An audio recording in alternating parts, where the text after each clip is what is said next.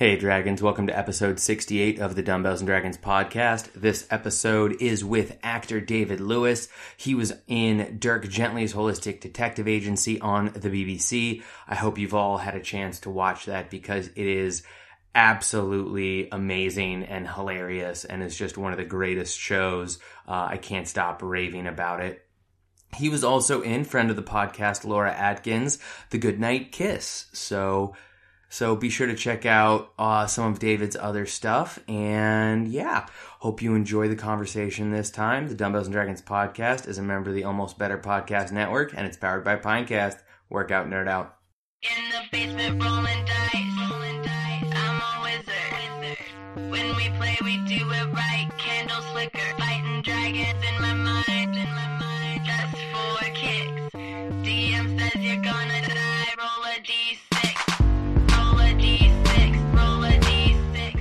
Welcome back, Dragons, to another episode of the Dumbbells and Dragons podcast. Today's episode is with actor David Lewis, who is in one of my more recent favorite shows, Dirk Gently Holistic Detective Agency. And he does have quite the IMDb. And he was also recently in a short made by friend of the podcast, Laura Atkin. David, how are you, man? I'm good, brother. I'm good. Thank you very much. I'm in the Vancouver, BC, up in the mighty Canada. Your upstairs neighbor. I hope we're not too loud up here because we do, we like to wear our boots when we walk around.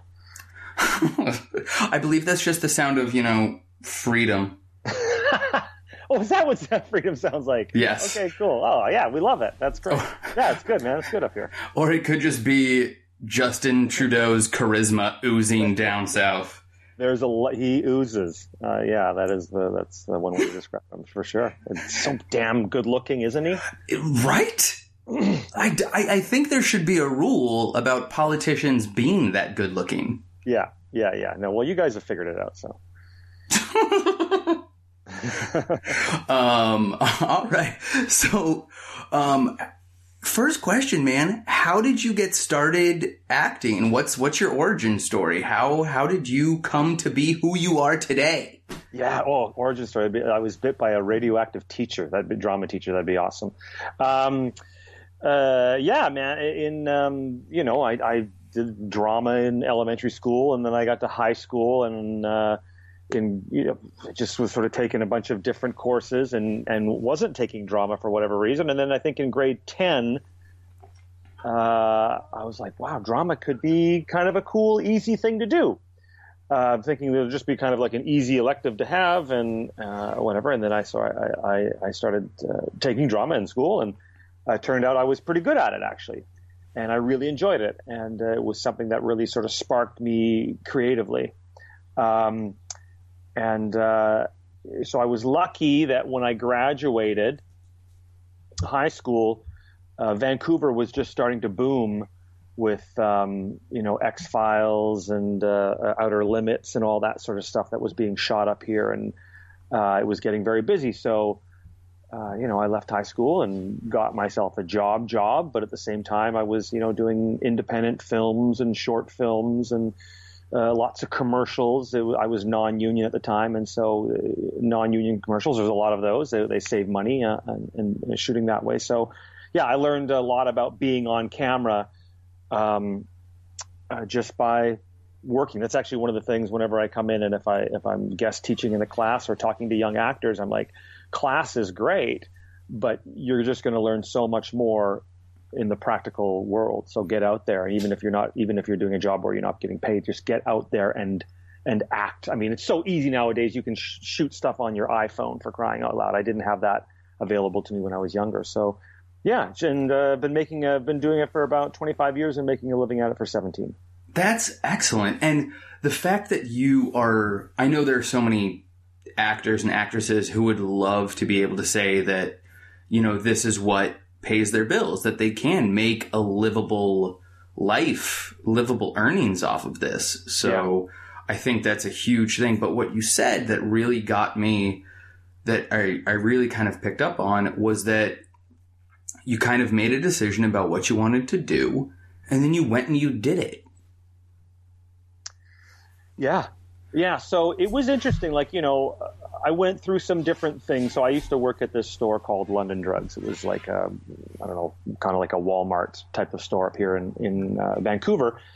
And I used to tell people all the time, they're like, "Oh, so you're going to work here?" I'm like, no, I'm an actor. I'm an actor. I used to, just call myself an actor all the time. But then I realized when I was younger, I wasn't really acting. I wasn't really pursuing it as much as I should have been. So I made a conscious decision after a couple of years. Like, I didn't call myself an actor anymore. I just said, "Oh, I just work here," and I'm trying to be an actor or whatever. But I realized that I kind of wasn't giving it the respect that I should have been. And I just kind of thought, oh, actor sounds cool. You tell girls, you're like, "Oh, really?" They were like, "What are you in?" Well, I haven't really done anything for a while, but I was like, no, wait a second. If this is something that I'm going to do, I really have to treat it with respect, because I think a lot of times with this industry, whether it's acting, writing, directing, whatever that is, it can become very ethereal. It's just something that happens on TV, and it's something that you can't really do because, to do it, you have to be in Hollywood, or you have to be like this star. And it's like, no, there's lots of different levels of how this can be done. You could be a character actor, or, somebody who vacillates between the lead and character and smaller parts and everything. If it's something you really want to do, then yeah, you need to work at it. And actually I was talking with Laura, my girl, today, and we were talking about, how much, energy some people put into this career, and a lot of times they don't put enough into it, and they just kind of, things come easy to them when they're younger, and then suddenly it goes away. It's like, well, what happened? I had this career going on, and what happened? Well, you were kind of coasting along. A lot of times it's like, I really believe that it's, it's about 20% talent and the 80% how hard you're going to outwork the other person. Just for having an audition, and then suddenly you're going to go for dinner with your friends, or you're going to go partying, and then you get an audition that's going to be for the next day, and you get it at 6:00 at night. What are you going to do? Are you going to drop everything and work on this audition, or are you going to go out and come home and work on the audition about midnight, or try to get up early and work on it? Well, if you do that, that's awesome, but there's somebody else who didn't go out and has been spending that whole night working on it because they realize that how important it is. It's their career and everything. So you're already behind the eight ball if you're going to live your life that way, or roll your career that way, because there's always people that really, really want it badly. It's how bad do you want it as well? No, that's absolutely true. And I believe there's a saying, it's when you're not training, somebody somewhere is, and when you meet him or her, he will win. Always. And so it's very much that when you're not focusing on your craft, when you're not focusing on whatever it is that you want to be the best at, somebody else is. And of course, they're going to get the job you want. They're going to get, they're going to get the opportunities that you want. And ultimately, if you let that happen enough, they're going to live the life that you want to live. Absolutely. But, some people, I think that they're not able to hold that mirror up to themselves and really take responsibility for that, whether it's work ethic or whatever it is. And they just kind of blame, or, I just didn't get the breaks, or, oh, the world's against me. Dude, you create your own breaks. These are all total cliches that I've heard over the years, whether they're talking to a CEO or an actor or an athlete. Yeah. Talent will, it will rise to the top, but if you don't respect it and work hard with it, you'll just be one of those, well, where are they now? No, absolutely.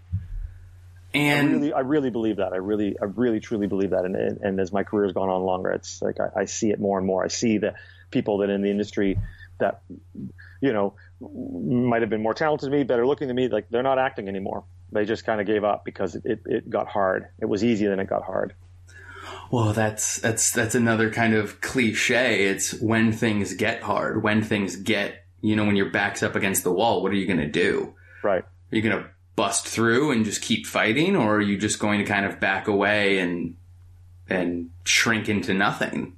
Because honestly, with this industry and whatever industry you're in, it doesn't care. It's not like a sentient being where it's like, well, yeah, I'll teach you. It's like, no, it's just going to keep moving forward. And if you're not there, if you're not going to step in and keep working hard, someone else. There's a lineup of people, miles long that are willing to step in and try to do something with that opportunity that they get. So to think that the actors are like, oh, I don't know, like they take it personal. They're just like, well, it's not working for me. And it's like, well, if it's not working, then try something else. Like even in the same industry, if it's not, then read a book on writing, create your own material.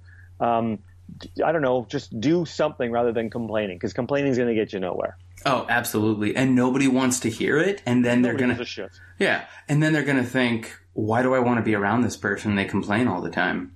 Yeah. Yeah. There's no, I don't know how that helps anybody at all. I mean, these are all just, they're total cliches, but a lot of cliches come from the truth. That's why they've been created in the first place, because it's been enough people know it. Yeah, that's true. So when in your mind did you make it, or have you reached that point yet where you're like, this is it, I can do this for the rest of my life? Well, I mean, I think it was, I don't know. I don't really know. This is see, the thing is with the acting industry, I don't know what making it looks like. I guess, you could say that maybe Tom Cruise made it. Like, he basically can open up any movie and it's, his name makes things happen. But there's a guy who works harder than anybody. Yeah. You want to think he's crazy or not. That guy works hard. So I don't know. I don't know if I could really say if I ever made it or if I'm going to make it. I'm not quite sure what that looks like, but I do know that in 1999 I ended up I'll sort of just, it's a little bit of a longer story, but I'll try to make it kind of quick. So I made this short film called Shoes Off here in Vancouver. And we got accepted to the Cannes Film Festival, the actual Cannes Film Festival, not the Cannes Film Corner, which a lot of films get accepted to, but it's not really part of the Cannes Film Festival. And so the director was like, you're going to come with me to the festival. I'm like, oh, absolutely. Absolutely. Now, I've made a lot of short films over the years since then. And, I've submitted some of my own. And the shorts I've worked on, they've been submitted, and nobody ever gets in. It's so difficult to get in to Cannes. It's just, it's crazy. So we get in, and he's like, you're gonna come with me. I'm like, absolutely, I'm gonna fly over. About a week and a half before we're supposed to fly out, my agent calls me and she's like, you got that job. I'm like, oh my God. I got like a regular on a TV series, like my first regular where I was going to be working 5 days a week. It was a show called Hope Island. Again, this is back in 99. It's quite a few years ago. So I called the director and I'm like, I can't go. He's like, what are you talking about? You promised me. Like, I know. So I don't go, but I start working on this TV series and it's amazing. It changes my life. I'm now a working actor and, I'm sitting in a coffee shop, a couple blocks away from set early in the morning. And one of the actors comes in like, hey, how's it going? Good. And she grabs her coffee and she's like, okay, well, I'll see you at work. And I was like, I'll see you at work. Yeah, this is my job. Like, this is my job. So that was like a real sort of light bulb moment for me. But the funny thing about the short film is about 2 weeks later, the director comes back from Cannes and he's totally jet lagged. And I'm like, hey, how did it go? He's like, oh, it was great. He's like, yeah, it was really cool. And we're sort of talking for a couple minutes. I'm like, so, did we? He's like, yeah, we won. I'm like, oh, cool. What did we win? It's like, the best short film. I'm like, what? Oh, yeah, we won the best short film at the Cannes Film Festival. I'm like, what? $50,000, like worldwide press. I mean, we made this film in Vancouver and he couldn't get an interview.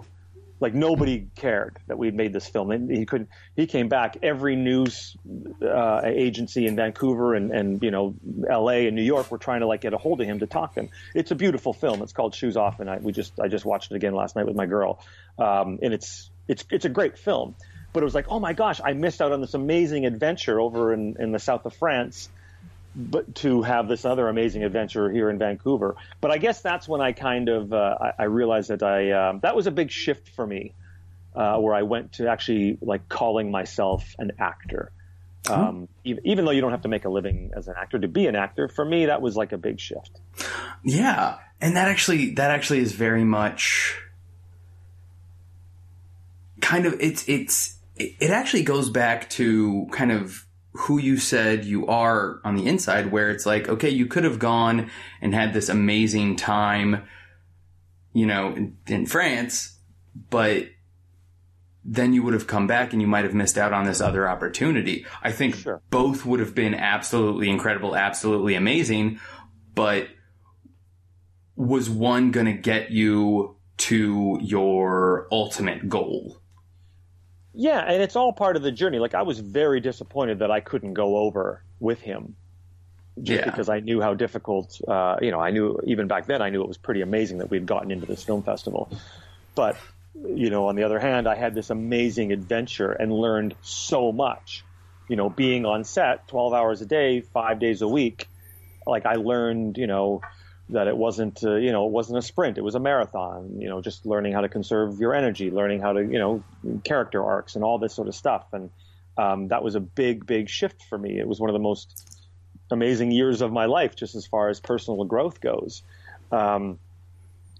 But yeah, so there's kind of this yin and yang of, it's like, I had to give something up, but I got something in return. And, I'm a big believer in that in my career. It's like, there's times when I've been on hold for a job and I didn't get it. And then 2 weeks later, I got like a bigger job. Now, it doesn't happen all the time, but it seems the more that I'm able to just surrender to how my career is going. And that doesn't mean, not being proactive. It just means that, rather than, sweating the small stuff, it's like, hey man, like, it's just, again, life doesn't care. Just keep on moving, keep trying to move forward and see what you can create and see what lies ahead for you, rather than just getting all worked up about this thing that didn't work out. And then are you going to hold on to that for like days, weeks, months, years? Is that really the thing that one regret? I don't have any regrets, man. Like, it's in the past. It's like totally in the rear view. I got to keep moving forward like a shark. Yeah. What can you do? You can't change it. So why focus on it? Learn from it and move forward. Absolutely. And that is I've been very fortunate. I don't know if it's just in my DNA or whatever, that it's never been something that I've had to really worry about. And I'm always very surprised when, I'm talking to a friend and they're like, yeah, I just still, if I'd only like, wow, you talk about, like, I've known you for 10 years and you still talk about that. It's like, it's, I don't know how that helps you. Like, what's just, where are you learning or growing from that? I don't get that, but everyone's on their own journey, I guess. That's absolutely true. And we don't know what stage of their journey they're in and what other things they're going through. Sure. And so I am really excited to just look up Shoes Off, and I'll take a gander at it. Is it available online at all, or is it? It is. So the director has got a website, Mark Sawyers, Sawers, and I think he's got 4 shorts on there that you can take a look at, and Shoes Off is one of them. And it's one of these. I think one of the reasons that it did so well over there is it's a film, like, it has dialogue in it, but it's a film that you could definitely turn the sound down and totally understand the story. Okay. 100%. That's excellent. I'm looking forward to checking it out. Yeah, it's really, really good. It's really strong. It holds up. I mean, it's, we shot it on 35 back in the day. And I remember, I think in the last 3 hours of shooting, like, he just had like 20 or 30 foot ends of 35 mil. Like, we put it in for one take. We were like, okay, we got it. Like, we got enough for 17 seconds of film. Just put it in, and we'll just shoot. Just shoot it. We were shooting a big party scene. That was our last day. But yeah, there was a lot of pressure because you're shooting on, you're shooting on 35, and it's not. You don't just get to shoot all day long. And yeah, you pulled in a lot of favors and everything. But yes, very, very proud of it. It's a very good film. Yeah. Can I move into just a completely different genre, totally different type of film? Because I was looking up your IMDb, and you were in a short called Requiem for a Chud. And I'm assuming Chud is the 70s horror movie cannibalistic humanoid underground dweller. Yes, correct. It warms the soles of my heart. And your feet. And my feet that you were in a movie relating to Chud. That is one of mine and my friends. We used to have crappy horror movie night where we would just have a 6-pack of beer and watch bad horror movies. Yeah. So how did you even come across this? What happened? What's the story there? It was, I believe it was for the 48-hour horror film festival. Every city's got one of these where it's the 24-hour film festival or the 48-hour or the 72, whatever it is. And it's one of these ones where you enter with your team, and just before, so if it's 48 hours, just before your 48 hours starts, you'll get a package, and you open the package and it'll be like genre, prop, and a line that you have to incorporate into the story. So I believe that it's been a few years now, but I believe that they gave us the horror genre, but I'm not 100% sure. It was certainly they gave us the line, which I can't remember. I've done a lot of stuff, man, and I'm usually drunk through most of it.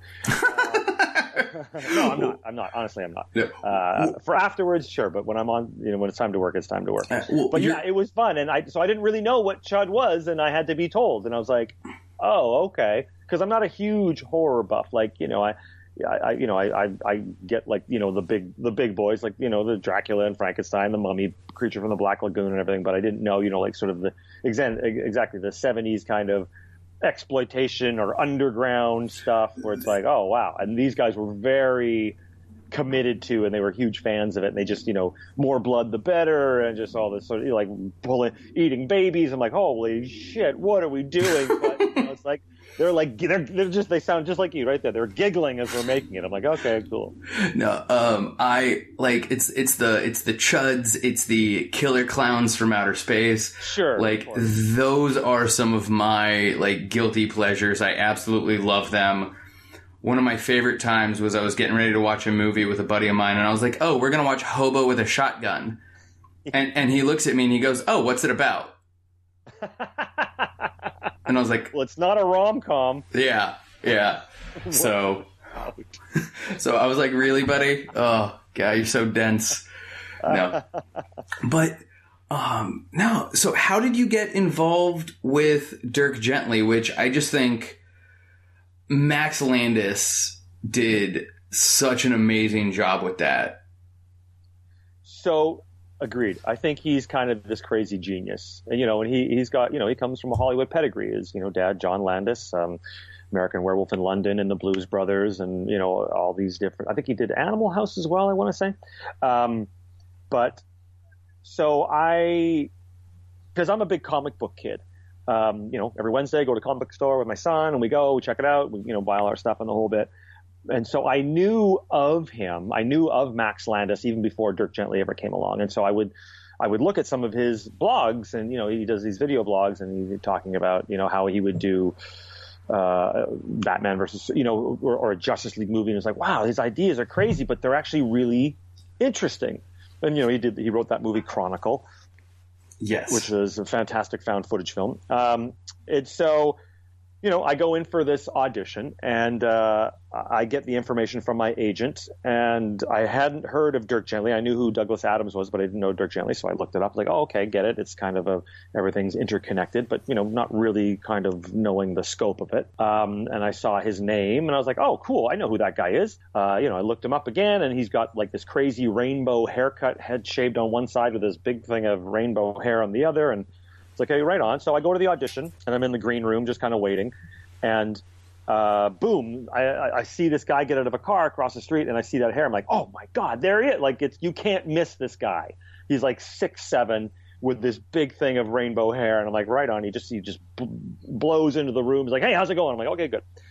So he goes into the room, and it's my turn to go in for the audition. And in Dirk Gently, I play this kind of bumbling FBI agent who's in my brain. I made that this is the first time he's ever been in the field.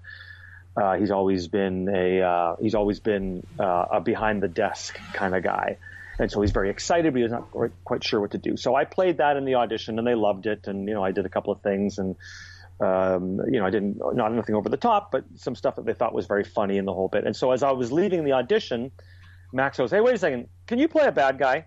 And I'm like, yeah.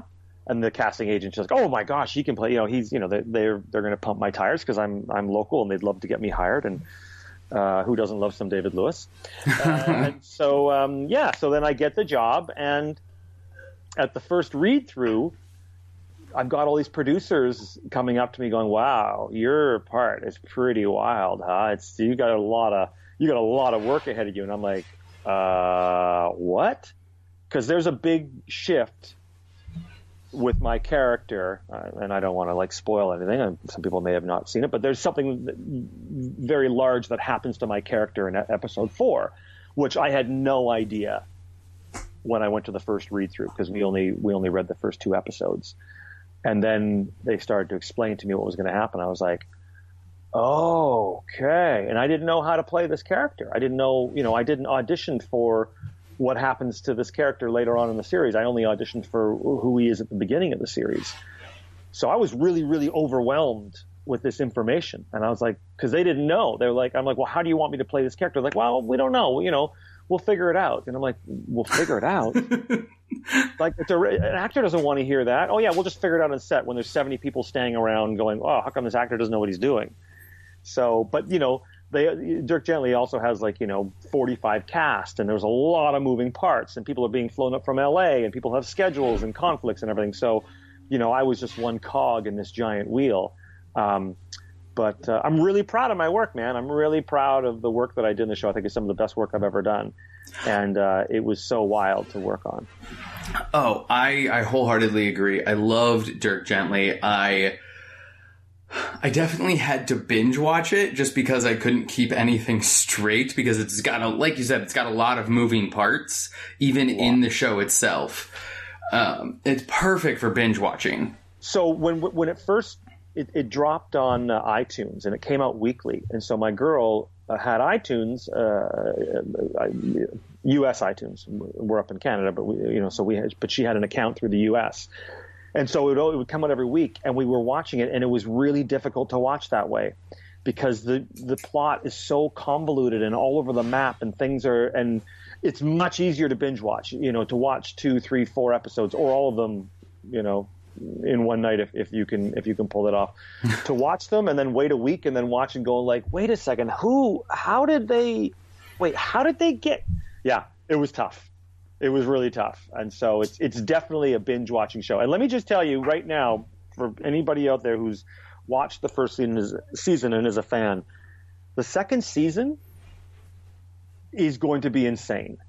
Like, some actors have come to me to ask for some coaching, because I worked on the first season, and they're like, for auditions, a lot of people audition in this town for it. And I've seen some of the characters they're auditioning for. I'm like, what the hell? It is, you have no idea where it's going. It's crazy, dude. That doesn't surprise me. And I will say, I'm usually, this is your podcast. I'm usually really impressed with the weird, strange things that Landis does, as well as Elijah Wood makes some great choices. Wilfred was amazing. This is amazing. Yeah. And just, it's one of those shows that I'm like, it's like Douglas Adams' brain come to life. Yeah. Agreed. Oh. Now, I did get some questions from people on the internet to ask you. Yes, the carpets match the curtains. Good to know. I will make sure that we tag that when this goes on social media. Noted. Yeah. By the way, I also want to get a t-shirt that says, "Who doesn't love some David Lewis?" Who doesn't love some David Lewis? Yeah. I don't know. I have not met anyone who doesn't love some David Lewis. And then just on the back, just a blank. Just a blank with a period, because you can't even. I just can't even. You can't even. So, our buddy Chess Hall at Chess_Hall asks, how do you make long-term goals in an unpredictable career like show business? Yeah, that's a good question. That's a good question. And I don't know. I mean, listen, goals are really important. And it's important to have goals. Otherwise, I think that you just you're just all over the map, and you don't really have a path. But especially in this industry, you never know where this, like, you can have an idea of what your path is going to be, and then wait a second, how did I end up in Baltimore shooting this TV series, or how did I end up, in Egypt working on some crazy movie with Ridley Scott? So, you can try and have like a career path with goals, but it's pretty much going to change from what you thought it was going to be. I really thought that I would have to go to LA to make a living as an actor, and I was prepared to do that. And then I don't know what happened, but apparently I got pregnant and now have children. I don't know how that happened. I've got a 4-man team working around the clock to try to figure that one out for me. But, I think it's important to have long-term goals, but just be realistic in the fact that, maybe the timeline gets extended, or maybe that goal of what you thought was your goal, it's like, no, my goal is to be, a huge star. Okay, well, that is one way to look at it. I will only measure success if I win an Academy Award. Okay, well, that's another way to look at it. But as you get older and as things change, maybe success for you means creating your own TV show, or being a regular on a TV show, or creating a pod, like Kevin Smith. I'm a big fan of Kevin Smith. And I don't necessarily love his movies, but I can listen to that guy talk all day long. I love the fact that he's a feminist. I love the fact that he's intelligent. I love the fact that he smokes weed. I mean, I'm not a huge dope smoker myself, but, he does all of these things. What he thought his career was going to be and what it is now are two entirely different things. And he's making a living out of being almost like a Q&A guy and hosting podcasts, and just, the films he makes now are entirely for himself. And I love that he's able to take the power back from his career and just do whatever he wants. So I'm not quite sure if I answered the question, but it's somewhere in there is some sort of answer. Well, what I took away from that is, you have to adjust your goals based on where you are, and as well as you need to define success as according to you. Right. Like for me personally, I define success, and this is going to sound a little weird, but going to the grocery store and not worrying about what things cost. Great. Love it. Yeah. Because if I want to pick up a couple steaks for dinner, or if I pick up, if I'm having a busy week and I need to pick up Red Bulls, I don't want to have to worry, is it on sale or this, that, or the other thing. Right. Yeah. That's all personal to you. And so, and again, that might have changed, when you're 20 and when you're 30 and when you're, like with age comes wisdom and life experience. And so goals are going to change. Like what you thought was important when you were 20, pretty much guarantee it's going to be different when you're 40. I'm pretty sure my goals when I was 20 was, where am I getting beer tonight? Right. Yeah, exactly. Yeah, I wonder when I'm hungover tomorrow, where will I? Okay, I'll go to that coffee shop. Right, that was a big goal. But yeah, so I mean, it is difficult in this business because it is such an unpredictable business, and I can guarantee you that everybody in this business, their goals changed. Spielberg, Tom Hanks, whoever, George Clooney, their goals changed from when they were 20 to when they were 30 to when they were 40. Now, obviously, the more success you have, it's probably easier for you to achieve some of these goals. But, I don't know. When Ben Affleck, when he first started off, I don't know if he thought that he was going to be winning Academy Awards for directing films. He probably maybe just wanted to be an actor. So it's always changing. It's always changing. And you never know what it's going to look like. No, absolutely. And it's important to play to your strengths and don't let outside forces determine what you define successful. Right, which is difficult. Oh, yeah. Especially now where, the internet is just constantly telling us we're not good enough. Yeah, exactly, right? The people trolling and all this sort of stuff, and just like, it's why, again, back to a Kevin Smith thing. It's like, why I don't want to pull people down. I want to elevate them. That's way more interesting to me in this business, it can be difficult because the Schadenfreude in this business, which I don't know if any of your viewers don't know what that word means, it's the French, the German word meaning enjoying other people's failure. There can be a real thing around that in this business, like seeing somebody else succeed versus when they fail. It's like, oh, well, they failed. Well, yeah, of course they did because this, and this. When they succeed, it's like you really have to look at your own life and go, well, how come they're doing better than me? And like, oh, they just are. It has nothing to do with you. Why are you making it about you? You're only on your own path. You just got to keep on, you got to stay true to that. And I guess the danger is measuring yourself versus other people is always a very dangerous thing to do. No, absolutely. And I think that's one of the surefire ways to constantly be disappointed. Yeah. Now, this is an even more serious question. Holy shit. I know, right? How can we get deeper? Puckering right now, yeah. Our good friend his Twitter handle is @SideQuestFM. Is a hot dog a sandwich? Well, Mr. SideQuest, these are the hard-hitting. Is a hot dog a sandwich? Holy smokes. I mean, it's definitely taking a different shape than a sandwich. Although there is, some people do call, the Subway. Do you guys know what a Subway like? Is it? Yes. Is it like so? I have heard that called a Subway sandwich, and that is the same shape as a hot dog. Yes. In the tube form. And there are first we would have to agree on the definition of a sandwich, because then if you are into Greek or Middle Eastern food, you have the pita sandwich. Oh my God. In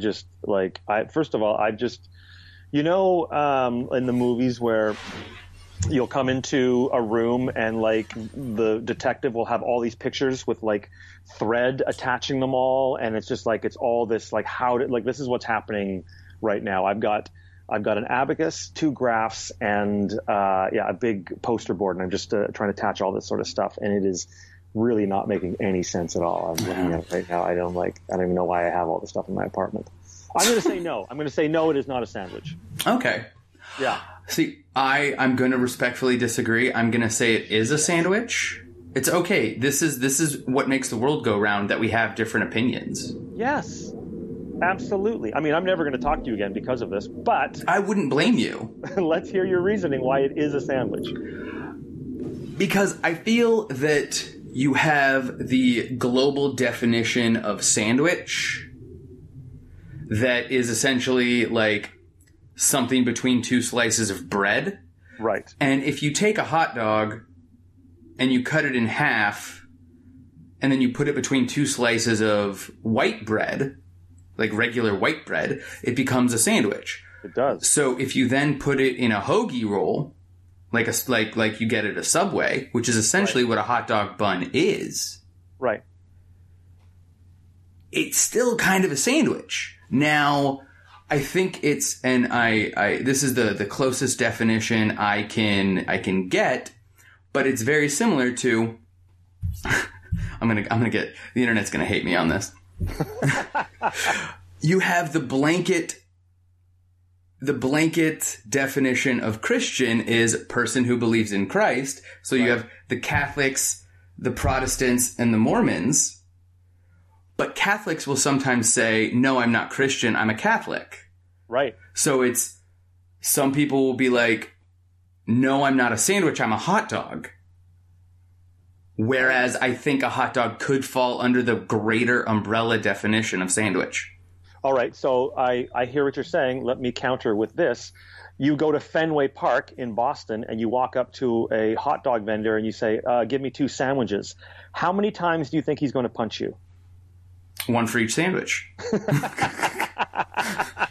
It'll be twice. Excellent. Yes. You know what? I'm just checking off that you got that one correct. I gotta say thank you to @SideQuestFM for that one. That was a very, very wonderful question. Well played. So you said earlier that you and your kid every Wednesday will go to the comic book shop, pick out some comics. What are you currently reading? I'm loving anything by Scott Snyder right now, who had a very, very long run on Batman. He's a fantastic writer. It's just really, really interesting stuff. And he's coming out with a new series called Metal. It's sort of going to encapsulate the whole DC universe. Mark Millar, who's a Scottish a writer who was the creator of oh my gosh, with Hit Girl. I'm sorry, I'm blanking here. The superhero Kick-Ass? Kick-Ass. Thank you very much. So he Jupiter's Children. Is a comic that he's writing right now with Frank Quietly, who's also a Scottish artist who I love his art so much. It's so beautiful. That's a series that I'm really into. He's also another series called Reborn, which is fantastic. And it just, depends on, what's happening. My son loves Hellboy. He's a huge Hellboy fan. I was a Hellboy fan. I introduced him to it. So he's really into Hellboy. He loves anything to do with the Alien franchise. He wants to go see Covenant. He's just like, he just loves all it. He's like, Dad, Xenomorphs and this and that. And he just, the whole canon of it. I'm like, wow, you really, 14-year-old, he's really gotten it. Yeah. So, I'm kind of, probably the big two, a lot of the big two, which is DC and Marvel. And just, you're stepping into, that depending on, John Romita Jr. I love his art. He's kind of old school, but so just it brings me, like, just going in to a comic store on a Wednesday when there's a whole new batch, and sometimes you go in, it's like, wow, there is nothing here for me today.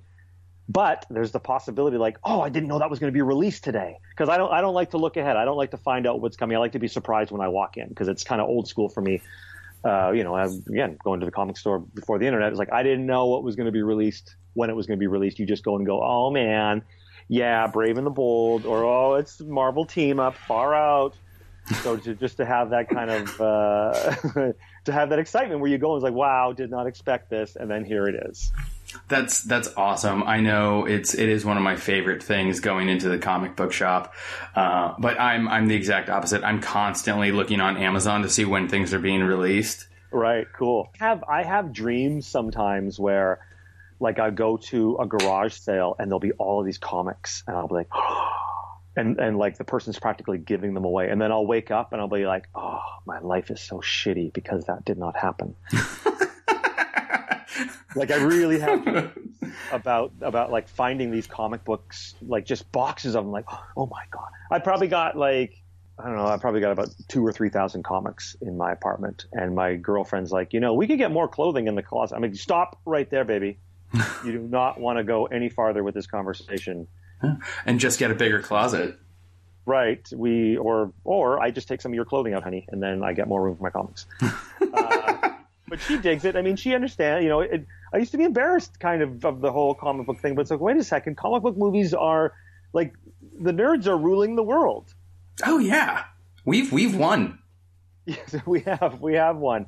I mean, there's going to be a tipping point where they'll stop for a while, but it'll always be, it'll be like the Western, it'll go away for a while, then it'll come back, and, it'll come back in a different form or a different format, and, they'll turn it on its head and the whole bit, but, it's not slowing down right now. And that Marvel, they can do no wrong. Except seriously. The coming poster, that was a little bit brutal.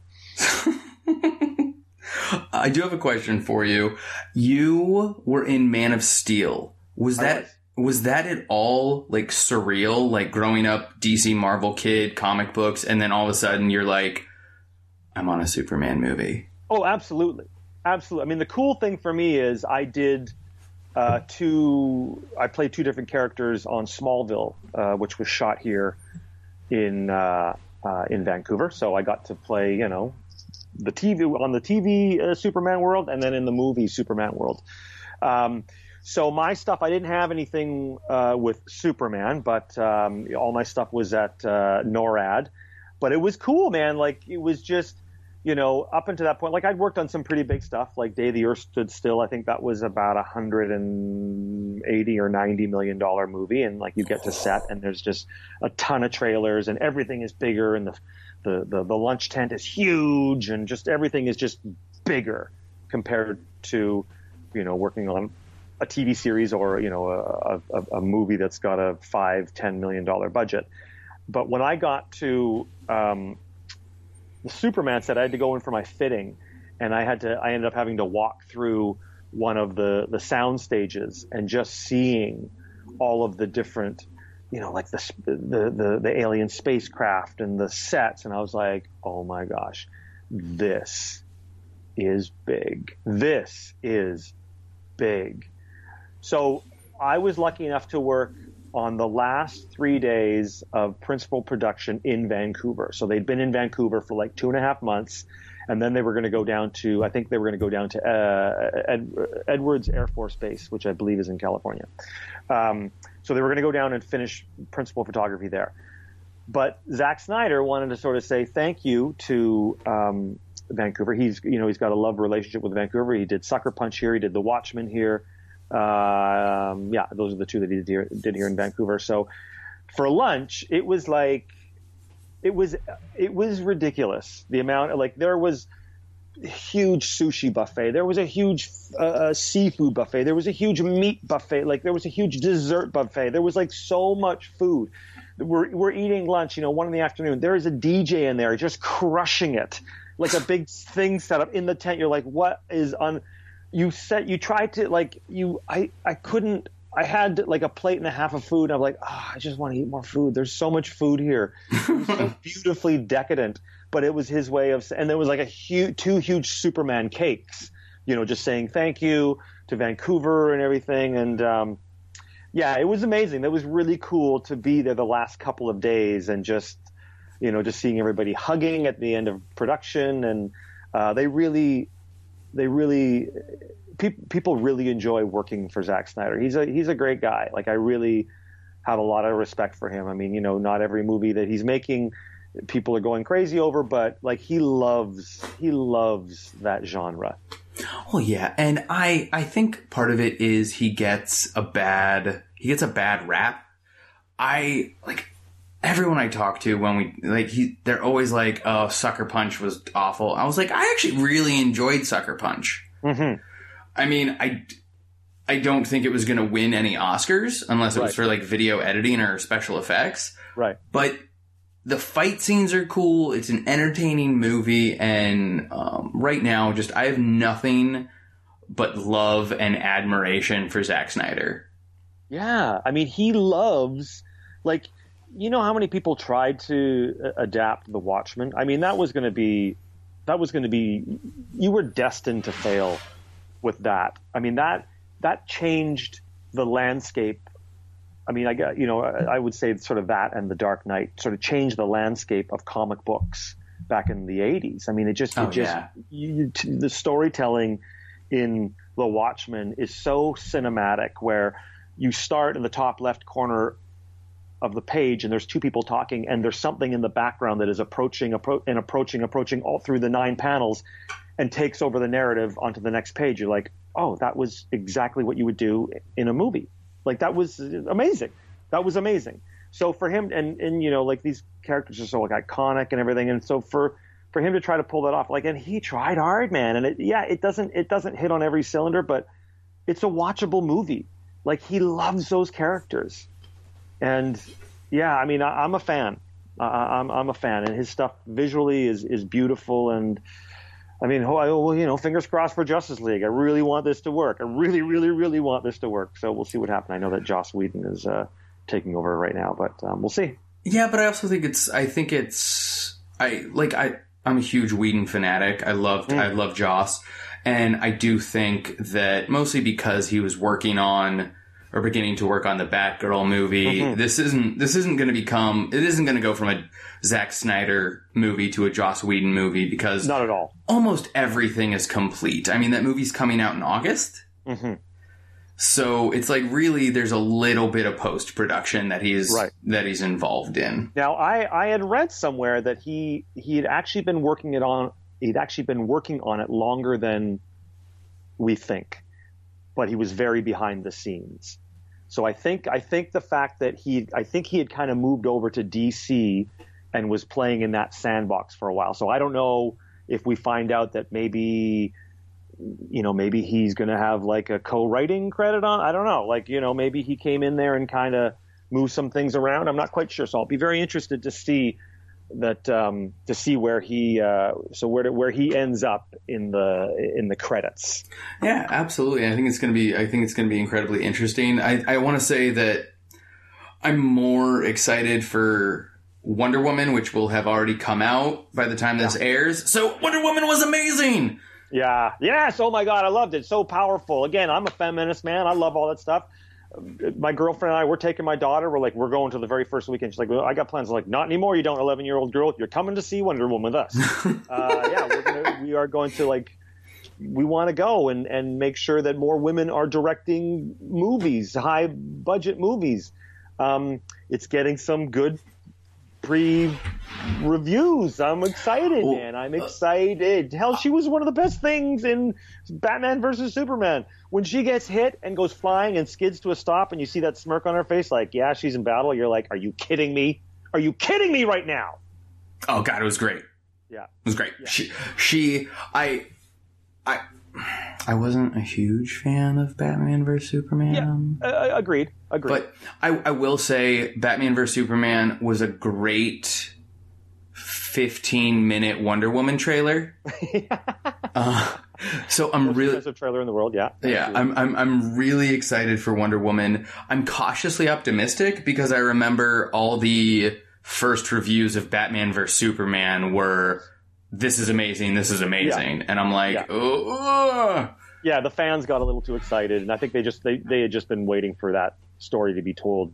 Well, yeah, and it's also if you go back when Phantom Menace first came out, all the fan reviews for the previews were, right. Oh, this is amazing, new Star Wars, blah blah blah blah blah, and we now know how we feel about that movie. Of course, yeah, and and again, that's just people getting excited about. I mean, we're just so lucky that we even get to dislike something like this, because 20 years ago, you weren't making any of this stuff. I mean, no.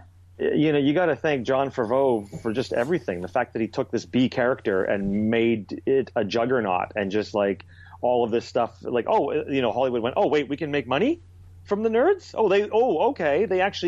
We can actually tell like heavy cinematic stories that not everybody just has to punch everybody. It's like, yeah, we can, it's there. It's like, yeah, it's very exciting. It's a very exciting time to be a nerd. It's very exciting. Yes. And I have kept you for about an hour. So what are you currently working on? And then where can people connect with you?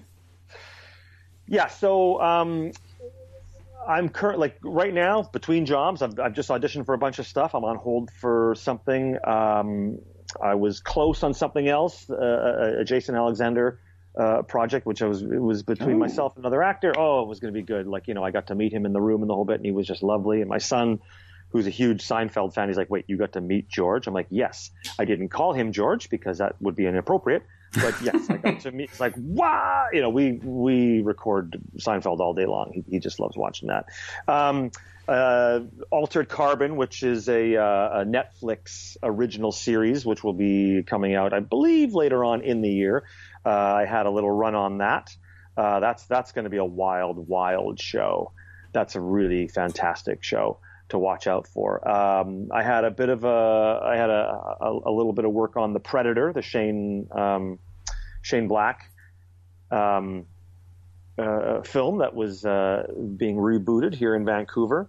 And yeah, man, listen, I'm just this character kind of working actor. The auditions come in, I go out, I do my job. They decide whether or not they want a little bit of David Lewis. If not, well, that's okay. But who doesn't love some David Lewis? Dude, I like every day I get up and I ask that question, and so far I haven't gotten the answer. So, yeah, I'm on Facebook and I'm on Twitter and all that sort of stuff. I'm out there. I mean, I kind of have a bit of a love-hate relationship with social media. I understand that it can be used for good.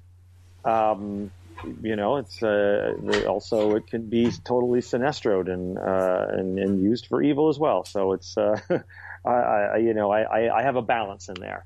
But yeah, man, I'm just I'm out there just kind of like living life and being a gently aging ginger. That's a great way to put that. And of course, all those links will be in the show notes if people want to give you a follow on social media. And then I told you it was coming. What is the parting advice you have for everybody listening to the podcast? I mean, we've been talking about cliches in the whole bit, so I guess I'll go back to this one. Because nobody has actually scientifically proven that there is anything other than what is right here. Perhaps there's a heaven and hell. Perhaps there's reincarnation. Perhaps this is one step on many steps of the ladder.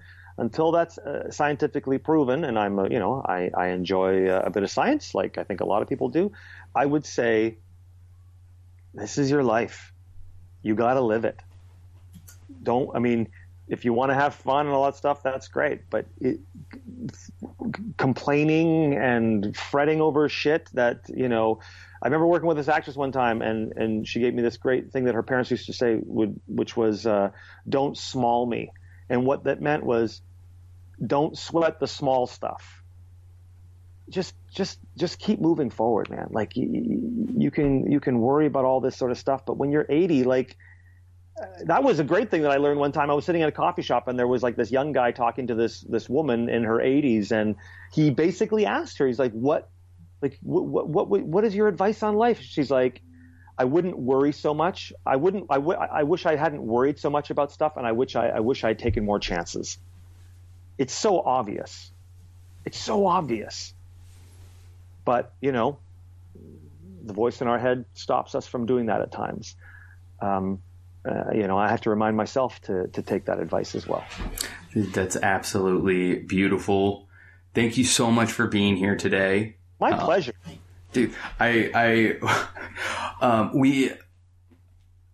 my co-host Rachel, or my sometimes co-host Rachel, we just finished a countdown to Covenant where we were reviewing every one of the Alien series, and next we're considering doing all the Predator movies. Nice. So I may send you an email and have you back on when we get to the Predator. See what happens. All right. That'd be great. David, thank you again for giving me some of your time today. I absolutely appreciate it. Do you guys go by Dumbbells and Dragons or just D Squared?